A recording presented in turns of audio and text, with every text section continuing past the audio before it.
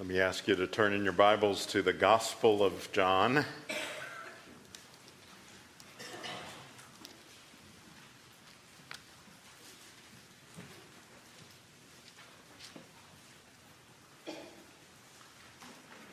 Chapter 1, and as you're able, let's stand for the reading of God's Word.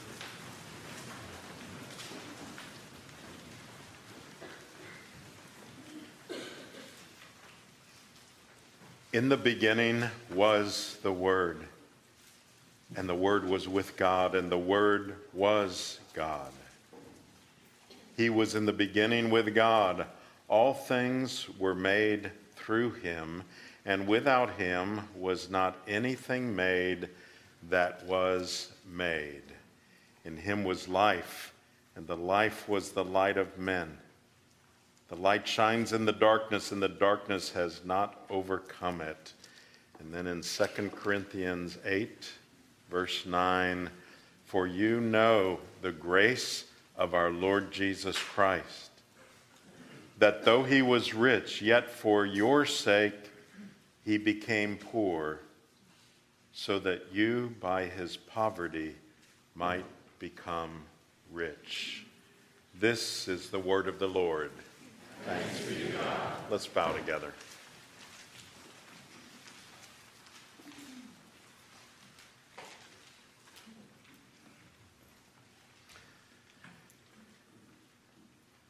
Lord, we thank you for your grace. It is in every word that we have just read. And it is in every part of the life of those who are trusting in you today. Will you speak to us by your Holy Spirit? Will you teach us? Will you mold us? Will you enable us to act like your children? And we pray this in Jesus' precious name. Amen. Be seated.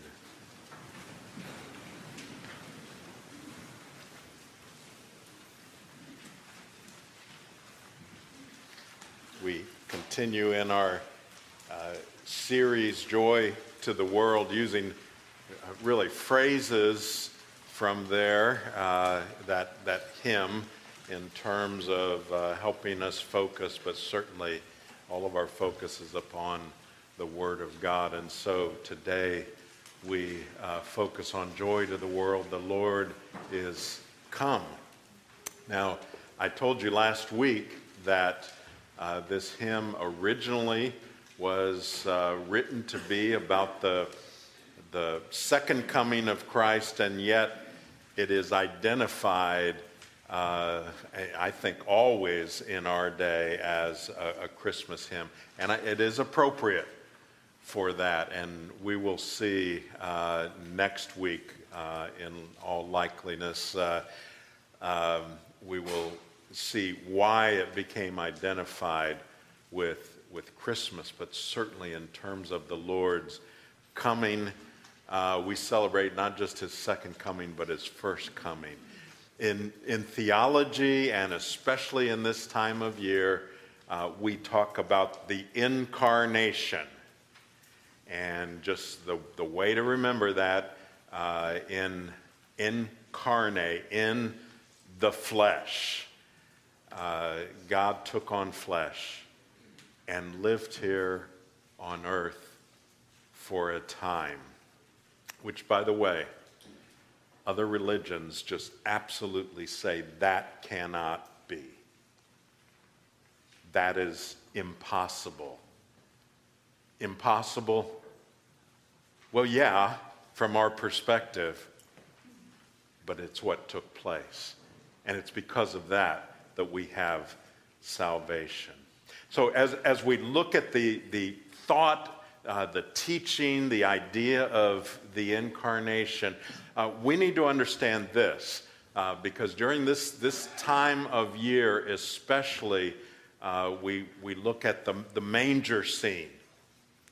And if we're not careful, one might think that the Christmas story began in the manger, or just a little bit before that of Jesus' family coming to the manger for his birth. But if we start there, we have missed the significance of him being born in the manger. We've missed why that is so essential to our salvation if we start with a baby in the manger. So let's go back. Where's it begin? In the councils of eternity. Before there was a heaven and an earth. It starts where Jesus came from. So let's take a look at this in 2 Corinthians 8, verse 9. It says, "For you know the grace of the Lord Jesus Christ, that though he was rich." The first thing we need to understand before we even begin to talk about the incarnation, actually when he took on flesh, before we talk about his birth, we need to understand that before Jesus came, he was exactly where he deserved to be, with the Father, with the Holy Spirit. What do we know about Jesus before he took on flesh, before the incarnation? Well, that's why we're starting with John chapter 1. And it says this: "In the beginning was the Word, and the Word was with God, and the Word was God. He was in the beginning with God." John Piper says that what took John 3 years of being with Jesus to discover, he wants us to discover in 3 verses. And that's really what we have here. So how do we know? How do we know this is talking about Jesus? Because down in that same chapter, down in verse 14, it says, "And the Word became flesh and dwelt among us. And we have seen his glory, glory as of the only Son from the Father, full of grace and truth." That's how we know that the Word is Jesus. Now, at first glance, this can be a little confusing. And by the way, we're up until Advent and after the first of the year, we're going to be back in the book of 1 John. This actually speaks to that as well, because it talks about the Word of God. When we talk about the Word of God, generally we're thinking about the Bible, right? That's what we tend to think of. Here John takes the word logos, which was used by philosophers and heretics and Jews alike, and he rips that term from them and he teaches it rightly. So for the philosophers, they had for centuries, ever since a man called Heraclitus, 500 years before Jesus' birth, came up with the view that the Logos was a controlling factor in the universe. So kind of put that on a side burner. So he's teaching that this thing called the Logos is a controlling factor in the universe. That's what controls the universe. And then it was developed over time, where you have Plato, Socrates, the Stoics. It is said that Plato, 300 years before Jesus, once gathered his small group of philosophers, and he said this to them: "It may be that someday there will come forth from God a word, a logos, who will reveal all mysteries and make everything plain." John is saying, yes, Plato, that's what's happened. So now Jesus is called the Word, the Logos. Now, if you want to know someone, you either ask them about themselves or they tell you about themselves, but you just don't study about them. That's not the best way to know them. So what we have here is God sending word of who he is and what he's like. And he did that, yes, in the Bible, but in Jesus himself. He's the last word of what God is like. Sally Lloyd-Jones, who we've had here and who wrote the Jesus Storybook Bible, when she tells about Jonah, this is what she says at the end there. She says, but this messenger would be God's own son. He would be called the Word because he himself would be God's message. God's message translated into our own language. Everything God wanted to say to the whole world, but in person. So that's what we see here with Jesus being called the Word. So the when and the what. When did he come into being? When was the Word born? Well, that's answered in both verses. It says in verse 1 and 2, in the beginning. He was in the beginning with God. Clear reference to the first words of Genesis. In the beginning, God created. Jesus wasn't born. He was there. He always existed. It's not that that's when it started. It was when he began creating. That's what it's saying. Jesus was already there when the creation began, as we'll see, because he is the creator. He was not created. It says, and the Word was with God, and the Word was God. So the doctrine of the Trinity, one God in three persons. This is such an important verse in the Bible that cults actually use this verse and they twist it, they pervert it, they change words in this verse because it so defines the deity of Jesus. He is God. And by the way, if he's not, none of the rest of this book matters.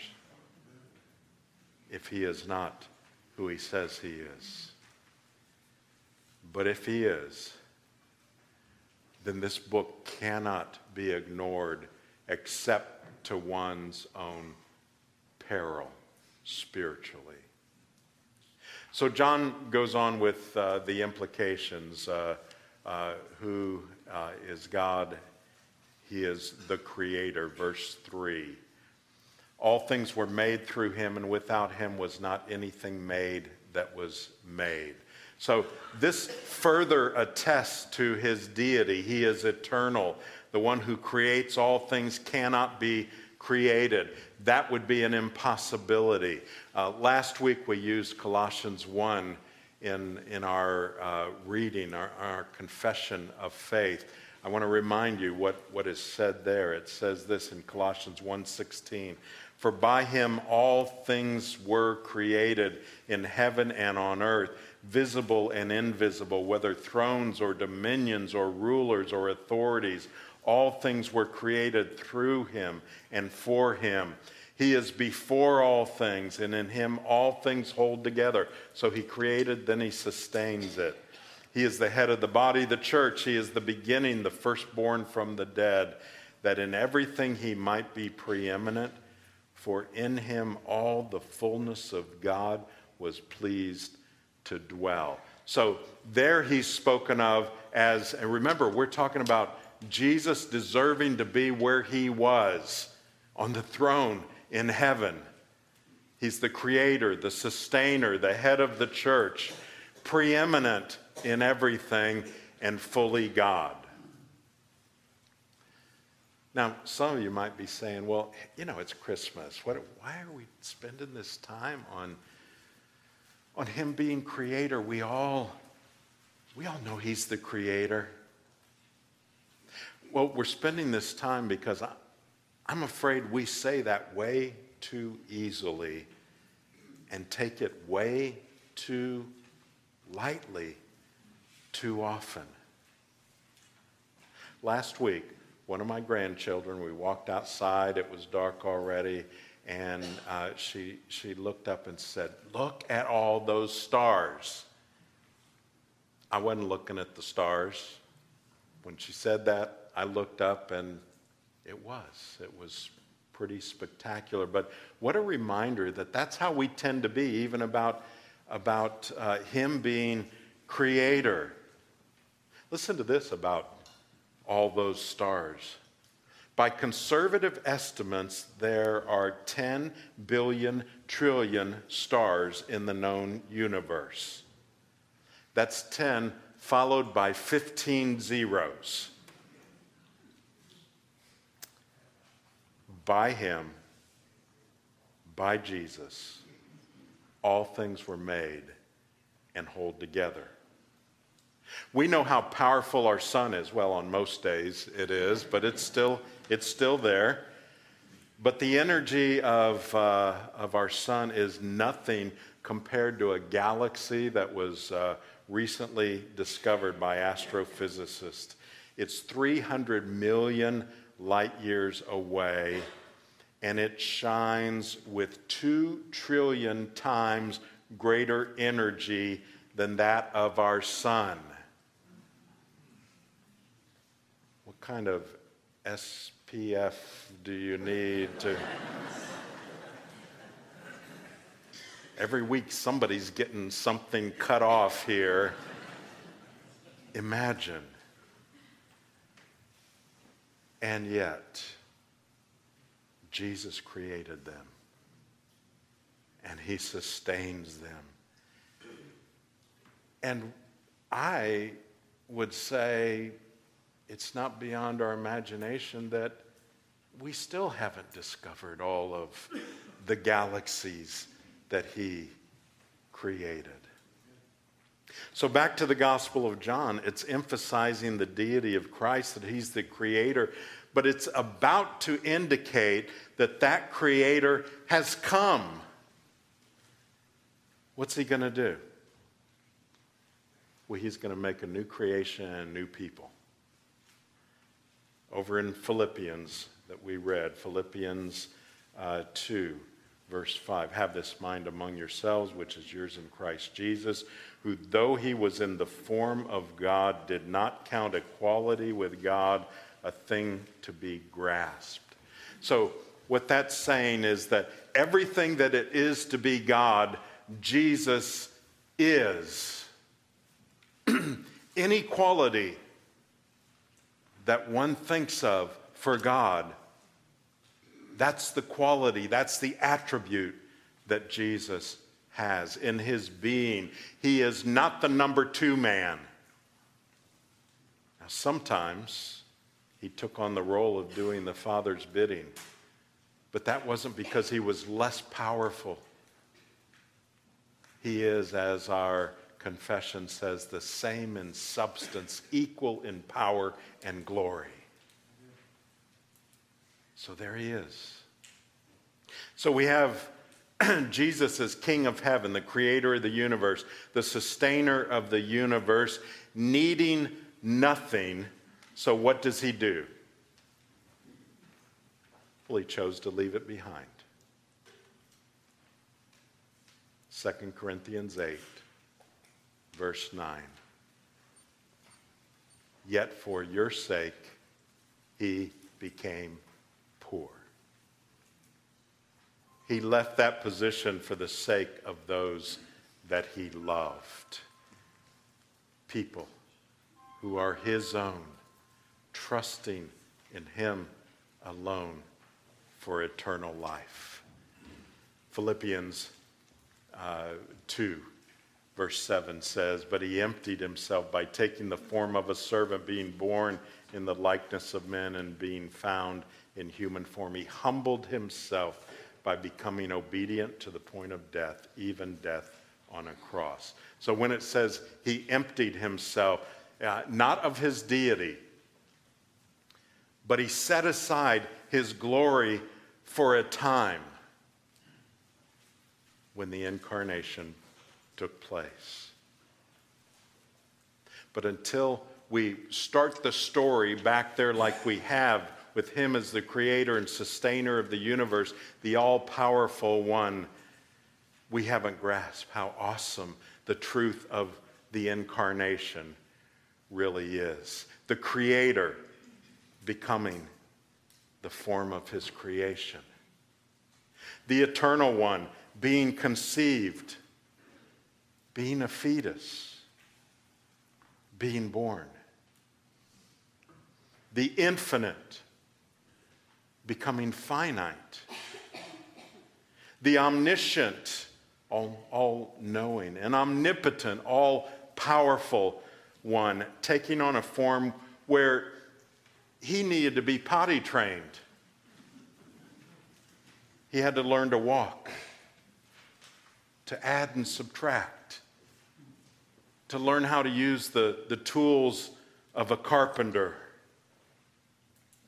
God feeling the feelings of a human, the King of the universe, being born in a stable. C.S. Lewis said, "God has landed on this enemy-occupied planet in human form." We're his enemies.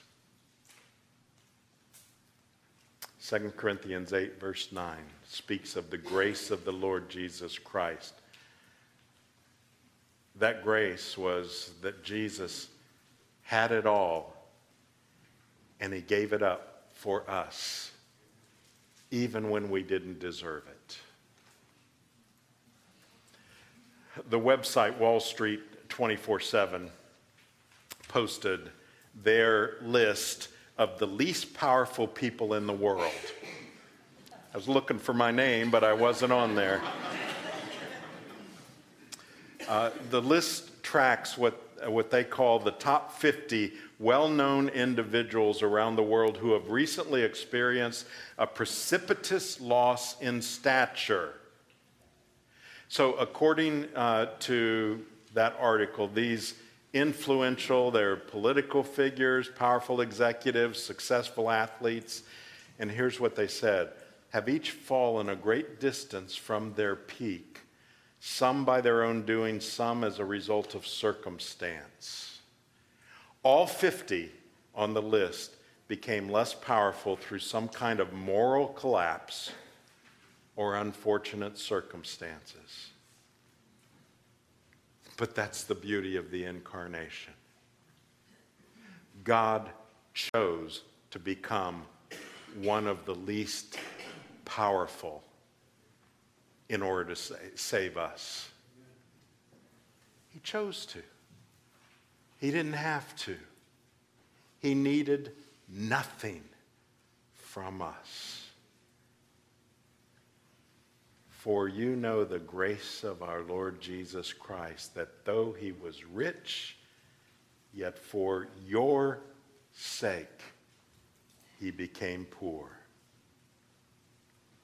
Now, our verse starts with a presumption. The presumption is, for you know the grace of our Lord Jesus Christ. Do you know that grace? Do you get it? It's all about trusting in Christ alone for our eternal life. And when I say trusting in him alone is a key word. Not trusting in him plus what we have done. It's not trusting in him plus anything. It is trusting in him alone. Now let me summarize that in a phrase, and it speaks to the incarnation. The phrase is from heaven to earth. The incarnation.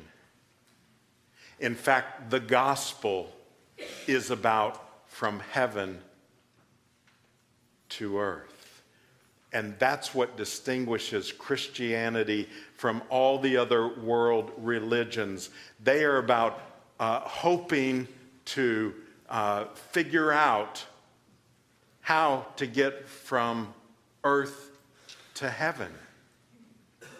But Christianity and the gospel is about the fact that Christ came to earth to make a way for us to go to heaven.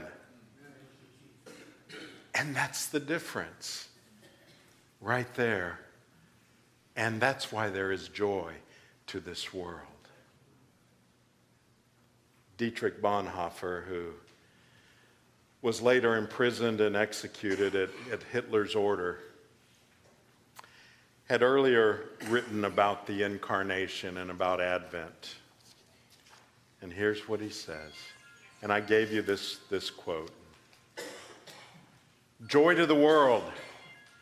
Anyone for whom this sound is foreign or who hears in it nothing but weak enthusiasm has not yet really heard the gospel. For the sake of humankind, Jesus Christ became a human being in a stable in Bethlehem. Rejoice, O Christendom! For sinners, Jesus Christ became a companion of tax collectors and prostitutes. Rejoice, O Christendom! For the condemned, Jesus Christ was condemned to the cross on Golgotha. Rejoice, O Christendom!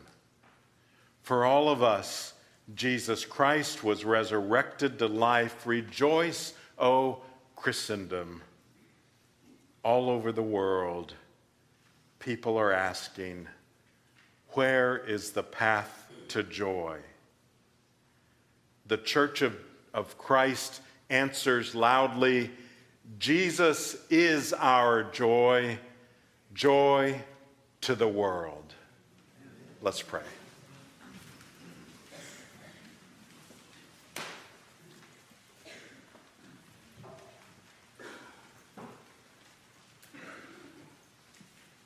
Lord, may that always be our answer to a world that searches for joy everywhere but in Christ. That even in the midst of difficulties and trials and turmoils that even your people experience, He is our joy. Will you help us, Lord, to experience that, to testify to that, to rejoice in that, to worship you even better because of that. And we pray this in Jesus' precious name. Amen.